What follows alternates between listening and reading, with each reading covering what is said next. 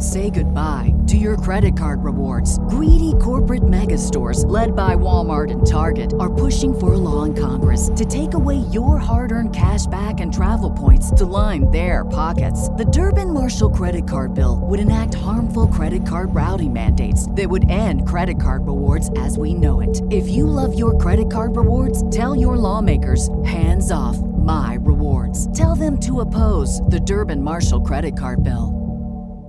Welcome, everyone, to a Baseball America podcast. Along with Aaron Fitt, I'm John Manuel. Our last college podcast of the year, probably, Aaron. Maybe we'll do one after the College World Series, but it's College World Series finals time, and you're headed for the end of your 2 weeks in Omaha. So first of all, thanks for going all 2 weeks in Omaha for us. I know it's not easy to do, but hope you're having a good time. Oh, I love the College World Series. It's a long couple of weeks, but it's a great couple of weeks. You know, I mean, this place is just, it's special this time of year, and it's been a weird College World Series with the weather and the flooding and the new ballpark, and it hasn't had the same vibes as it had before, but it's still been very interesting. I tell you, it seemed like the vibe this year really it was having last year's vibe was a weird vibe because it was the last year and the old park, and then you had a couple of those days where the attendance was terrible. Remember? Yeah, Monday and Tuesday where there were like 10,000, 12,000 people there.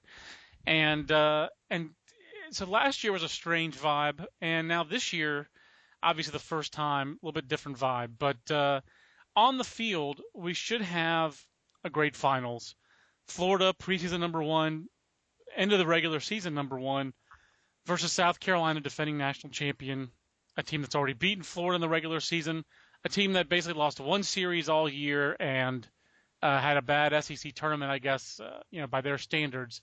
They really had 2 bad weeks/weekends all year, and otherwise had just taken all comers and beaten them. I mean, pretty impressive. 2 pretty impressive clubs all the way around. To me, it's perfect. I mean, you've got, like you said, you've got preseason number 1, postseason number 1 against the defending national champions who've got a 14-game postseason winning streak. I mean, it's 2 juggernauts, really. It really is. I know South Carolina on paper, doesn't look like they're as intimidating. The way Coach Tanner, I think, said it was, we haven't been a formidable team all year long, and he likes to sandbag a little bit, but he's right. I mean, they're not a team that's going to go out and blow you out, but they win every close game in the late innings, it seems like. Yeah, it's amazing. And, how did we get here? We got here by Florida beating Vanderbilt twice and beating Texas. And we have South Carolina that beat Texas A&M. And really probably the best game of the College World Series because it was thrilling. There was one terrible inning, but both teams scored 4 runs. Each team scored 4 runs, I should say.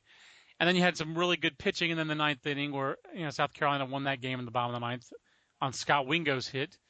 And then you had their 2 victories against Virginia, which were one game where they pounced on Will Roberts, and then one game where Danny Hultzen was dealing, and then that war of attrition that became Friday night. Let's talk about those 2 semifinal games, Aaron, on Friday, the bracket championships, because Vanderbilt and Virginia, those were both winnable games for those 2 teams, and you had some questionable pitching moves by the 2 by all 4 head coaches, really.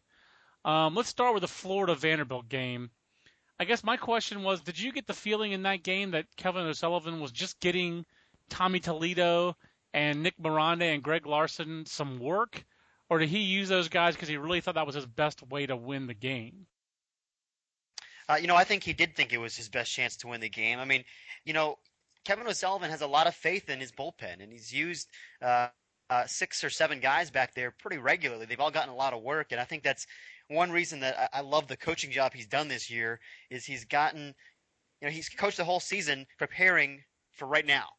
He's used a lot of different guys in the bullpen in order to keep them all fresh, in order to keep his starters fresh, and those guys have really good arms. I think he trusts Tommy Toledo, and he trusts Greg Larson certainly, and Nick Miranda, and Vanderbilt, remember, is right left all the way through. So I think it helps if you can use a number of different arms and match up. I think it's good that Sully managed that game the way he's managed the whole season too. I mean, he got 6 innings out of his starter, which is what he really wanted, and then he turned it over to his bullpen, and usually that's worked for him this year. Friday it didn't, but they still found a way to win the game. And then, of course, Vanderbilt, conversely, did not use its bullpen the way it has used its bullpen all year. Usually in a tie game in the 8th inning and Sonny Gray's gone 125 pitches, he's out. He comes out of the game. Tim Corbin's explanation of, well, he wanted the ball, I couldn't get the ball, that's bull. That's a good cover. I understand why head coaches say that. I'm not saying that Tim Corbin's, I'm not making any judgment on him saying that. I understand that's what you say in post game, but it just doesn't wash. You're the head coach. You take the ball from your pitcher's hands and you give it into your bullpen because that's what you've done all year when your pitcher's thrown 125 pitches and it's the 8th inning. So yeah, and it's like I think we've talked about. It's not like Sonny Gray was dominating or cruising along. He'd given up something like 12 hits. There were multiple base runners aboard for almost every inning that he was out there, every inning but one, I think.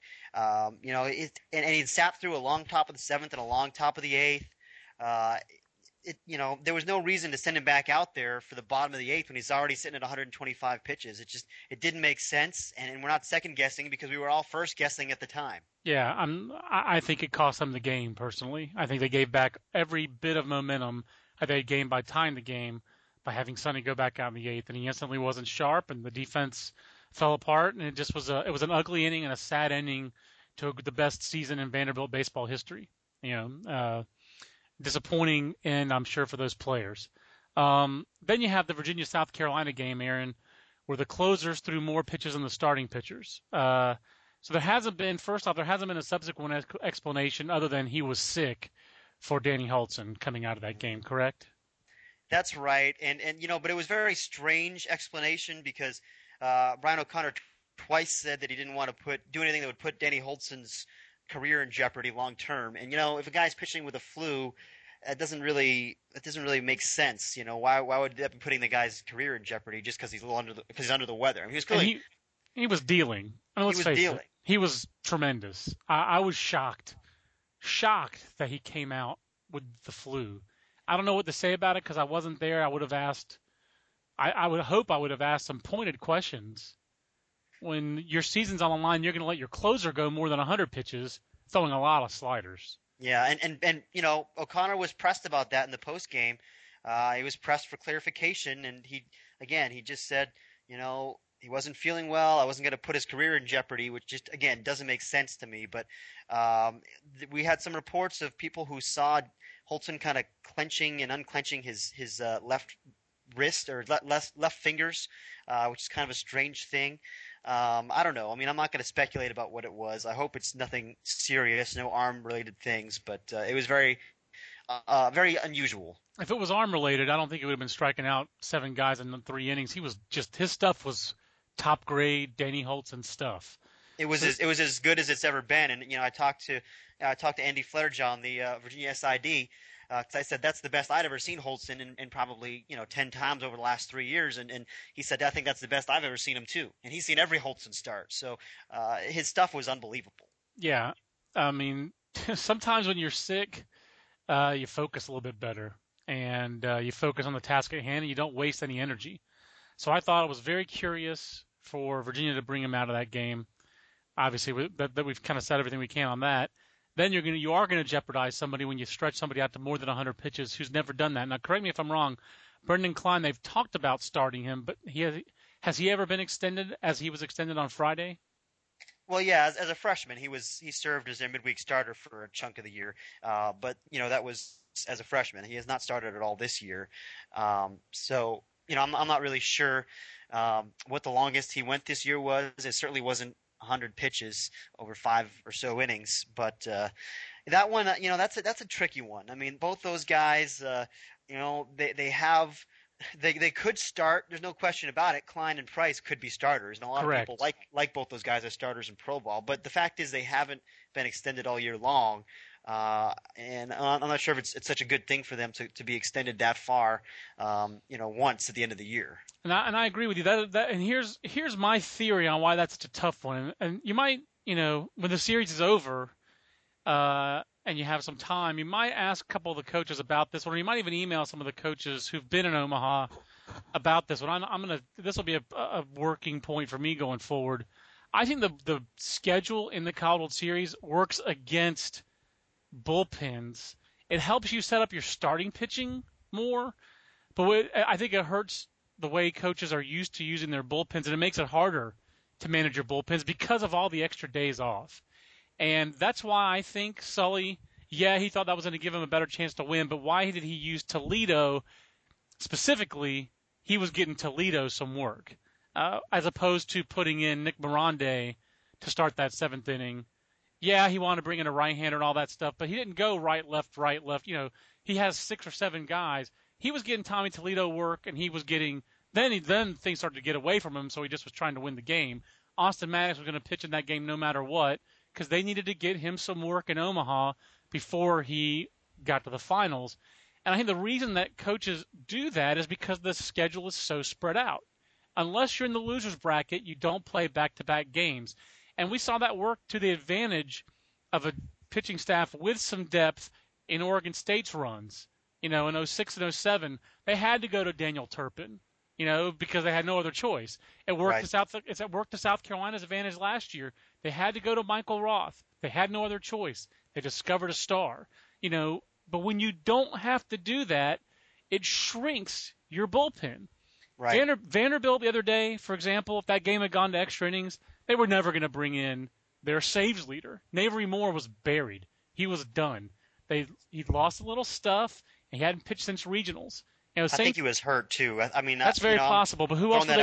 That's very possible too. Who else were they going to possibly use? Florida. If Florida gets to the finals and they had not used, and Larson had thrown to one batter, and Toledo had not worked the entire College World Series, were they going to go to those guys in the finals? Do you think? You think with a national championship on the line, they'd use somebody whom they had not used for 2 weeks? I think that's what happened with both South Carolina and Virginia. They did not have another pitcher who'd gotten enough work that they trusted with their season on the line. And for South Carolina, even though their season was not on the line, the only relievers, I guess they'd use Mata for an inning, I think, maybe in the Super Regional. If not in the Super Regional, it was in the Regional. Right. And Webb for maybe a batter or two. But otherwise, it's been Taylor and Price. So because of the schedule and because of their own success, their bullpen is a 2-man bullpen. Right. I mean, so I'm not blaming the coaches. I'm not absolving the coaches of blame. But I'm just saying the way the schedule gets set up, in my opinion, Aaron, serves to shrink the bullpens for these teams because it's just harder for these coaches with so much on the line for them to go to a pitcher who has not thrown in a real game in a week, 2 weeks, sometimes 3 weeks. What do you think of that theory? I think it's pretty spot on, and you know, there's also this idea that you should go to your best guy and ride him when you get to Omaha, especially if he's rested. Right. And, you know, it worked so often. It worked for South Carolina last year with Matt Price, even though they did use more guys. They certainly rode Matt Price hard. You know, and it's worked. I mean, how many times have we seen closers come out of the bullpen and just give these 4-5 inning relief outings? I mean, Andrew Kerrigan comes to mind. Yes. You know, Kevin Gunderson comes to mind. Absolutely. You know, I bet Houston Street's done it. I mean, it's something you see all the time out here. Oh, yeah. No, there's no doubt. And, again, I'm not absolving the coaches. There's really not a great excuse or defense for using Klein as much as they did or Price as much as they did. But, you know, now Matt Price, let's turn forward. Let's stop going over the past. Let's spin it forward. The problem for South Carolina, Aaron, seems to be that, you know, they don't – last year it was that they didn't have their starting pitching lined up. Now they don't have their starting pitching lined up and they don't have their number one relief pitcher likely for tonight. Do you think South Carolina on Monday in the game one of the finals where it's freshman Forrest Kumas, who hasn't thrown since regionals, versus ace Hudson Randall, who pitched very well against Texas in the first game of the College World Series, do you think how big of a deficit is it for South Carolina, and is Matt Price even available tonight, you think? It sounds like he's likely to be unavailable. Tanner wouldn't say for sure that he's unavailable, but you know, he said he's probably unavailable. So you know, I wouldn't be shocked. I think that what they're going to try to do is they're going to go with Kumas as long as it works. And if he struggles early because he's had 21 days off or whatever, then you know, they could go to Colby Holmes, even though ideally you'd like to have Holmes start game 2 or 3. But you know, if he gets into trouble, I think that's kind of the contingency plan. And then After that, I'm sure we're going to see Jose Mata. We're going to see a healthy dose of John Taylor, like we did against Virginia in their second game out here. Right. And we might see some Tyler Webb as well, but they're going to try to piece it together without Price, I suspect, in this game. They've got Michael Roth probably lined up to come back on Tuesday and 3 days rest.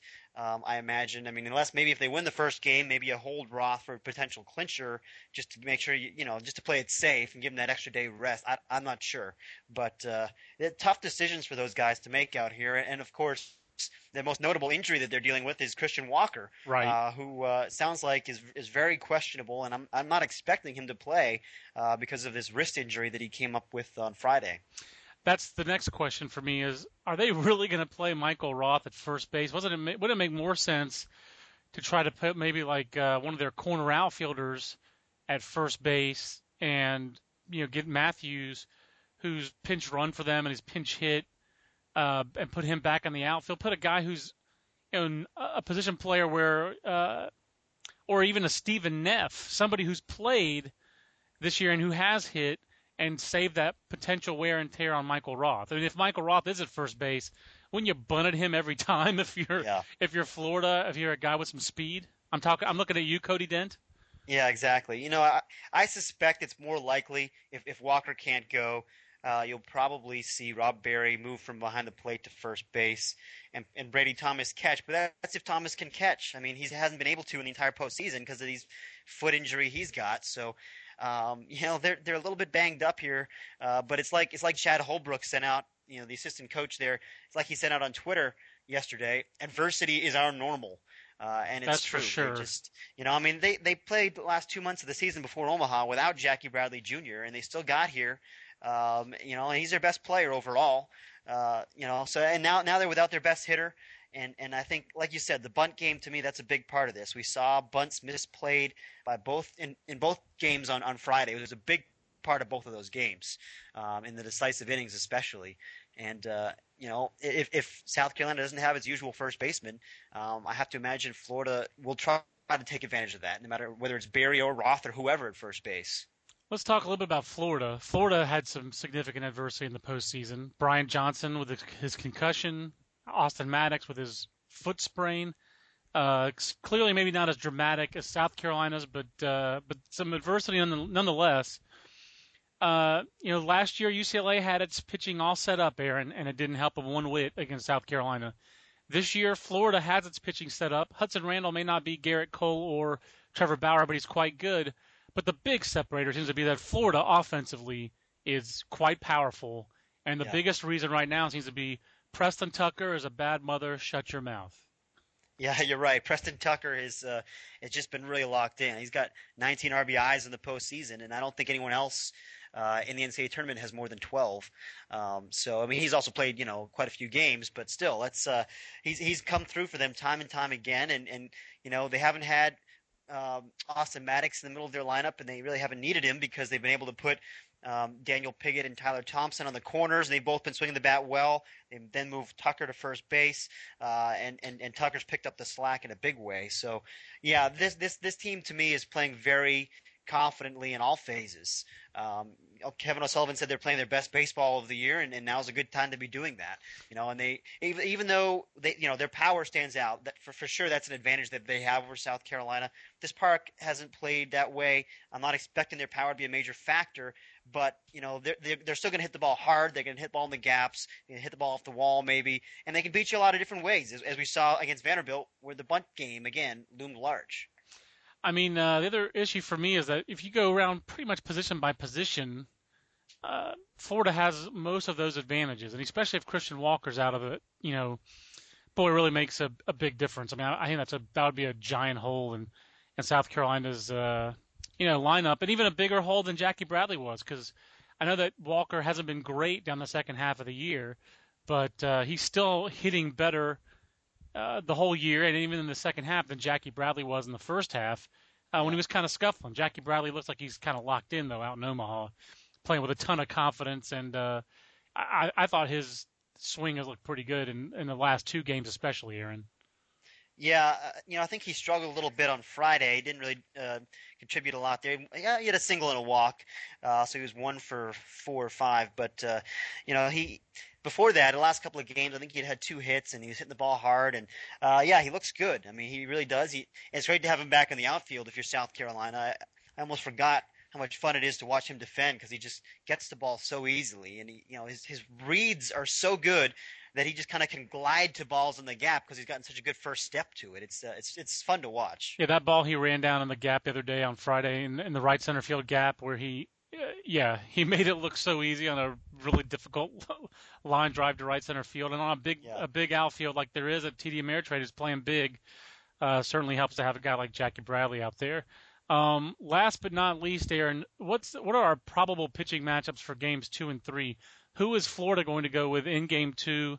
We know South Carolina has Roth possible there. It depends on what they use for Colby Holmes, what they do with Colby Holmes in the first game after Kuma starts. Who's our likely games 2 and 3 starters for Florida if it gets that far? Well, Whitson's going to start game 2 for sure, and he's on full rest. And I thought, again, it was striking.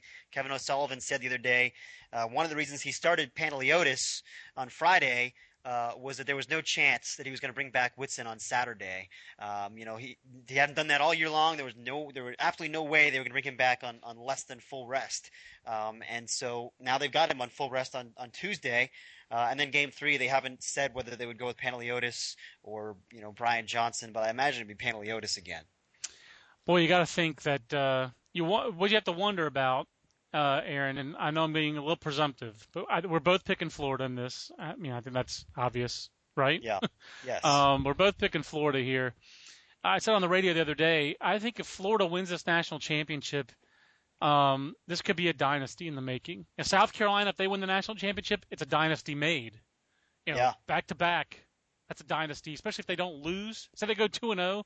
What a mind-blowing accomplishment to go back-to-back national championships in 2 different ballparks with all the injuries they've had, the turnover they had in their pitching rotation, and then on top of that, if they don't lose, to win like 16 straight NCAA tournament games.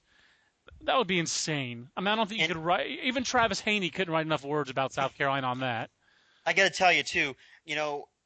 I can't help but feel like this South Carolina team reminds me of the back-to-back Oregon State teams, and not certainly this team is better than the 08 or the 07 Oregon State team that went 10-14 in the pack and just got hot in the postseason. But the reason they remind me of that team is they just believe they're going to win, and they win. And it doesn't matter, that they shouldn't win, that they're not supposed to win. This is one of those teams where the confidence level, the swagger, the belief, the intangibles just make them elevate to a different level. It's so much like Oregon State in that respect. I think that's very accurate. And like I said, if they go back-to-back, it would be amazing. Like I said, that would be a dynasty made. I really think Florida is a dynasty in the making, though, Aaron, and the way they handle pitchers like Karsten Whitson, like Tim Corbin said, you're not supposed to get first-round picks like they did. Yeah. I think it's going to be it's going to keep on feeding on itself. They have this great pitching depth, and one of the reasons is that Sully's a really good pitching coach, and he handles pitchers carefully, and it stands out in contrast to everybody else in college baseball. Not everybody else, but a lot of other teams. It was a contrast to Texas. It's in contrast to what Vanderbilt did the other day with Sonny Gray. Even though Vanderbilt's reputation for handling pitchers is second to none, now I would say it's second to Florida because of what happened Friday. It's clearly a contrast to South Carolina. It's a contrast to most other great programs in college baseball, and I think it's going to help Florida in recruiting, especially if they win. Now, if they don't win, I don't think it'll help as much. So I think it's what happens on the field really matters. But if Florida wins on the field the other day, they're already cleaning up and recruiting every year. Most of these guys are going to be back next year, sophomores and juniors. Do you share that belief that if Florida wins this national championship, this is the first of several under Kevin O'Sullivan? I know that sounds presumptuous, but it really feels like it could be. I completely agree. I just think it's a well-oiled machine right now. They're really rolling, and they're one of the only teams. I was starting to look at my 8 for Omaha for next year. They're the only slam dunk for me to be in there next year. I mean, there's a lot of teams that have a lot of holes to fill. They're going to be back, and I think Stanford will be back. That's the other one that I feel pretty good about because of the young talent. Yep, I agree with Stanford. But I mean, Florida, like you said, for the foreseeable future, I mean, they're beating everybody in that state in recruiting. I mean, sorry, but that's what all the scouts say. If you're Florida State or Miami, you're getting beat pretty bad down there ever since Sully got there.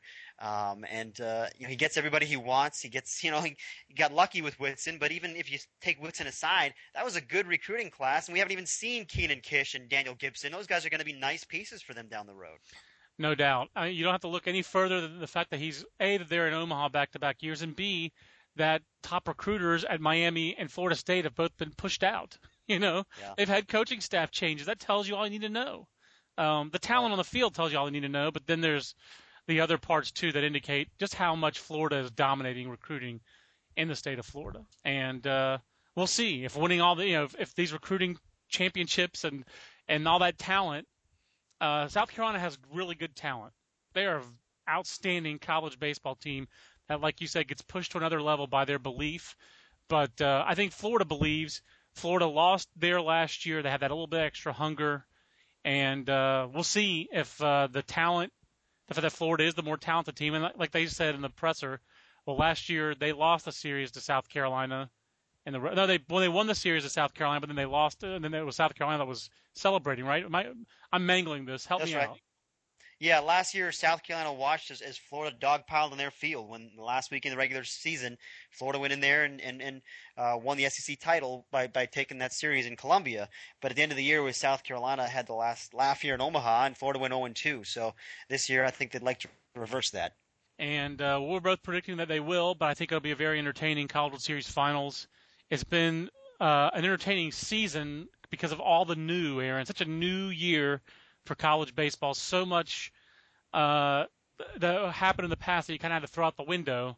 I think even a year like that, the fact that this Florida team was our number one preseason, that South Carolina was number 7 for us in the preseason, I don't think was ever ranked lower than that all year. We were on these teams. That's a credit to you and the Fit Matrix and all the things that you do. So kudos on another great year covering college baseball. Enjoy the finals. We'll look for your coverage at baseballamerica.com. Thank you, John. It's been a fun year, and again, like you said, I'm looking forward to this finals. And as much as I'm picking Florida, don't be surprised if South Carolina finds a way again. They do that. It's going to be a lot of fun. It is what they do. They battle. So for Aaron Fitt, I'm John Manuel. We'll see you next time at baseballamerica.com. So long, everybody. Everybody in your crew identifies as either Big Mac Burger, McNuggets, or McCrispy Sandwich. But you're the Filet-O-Fish Sandwich all day. That crispy fish, that savory tartar sauce, that melty cheese, that pillowy bun. Yeah, you get it.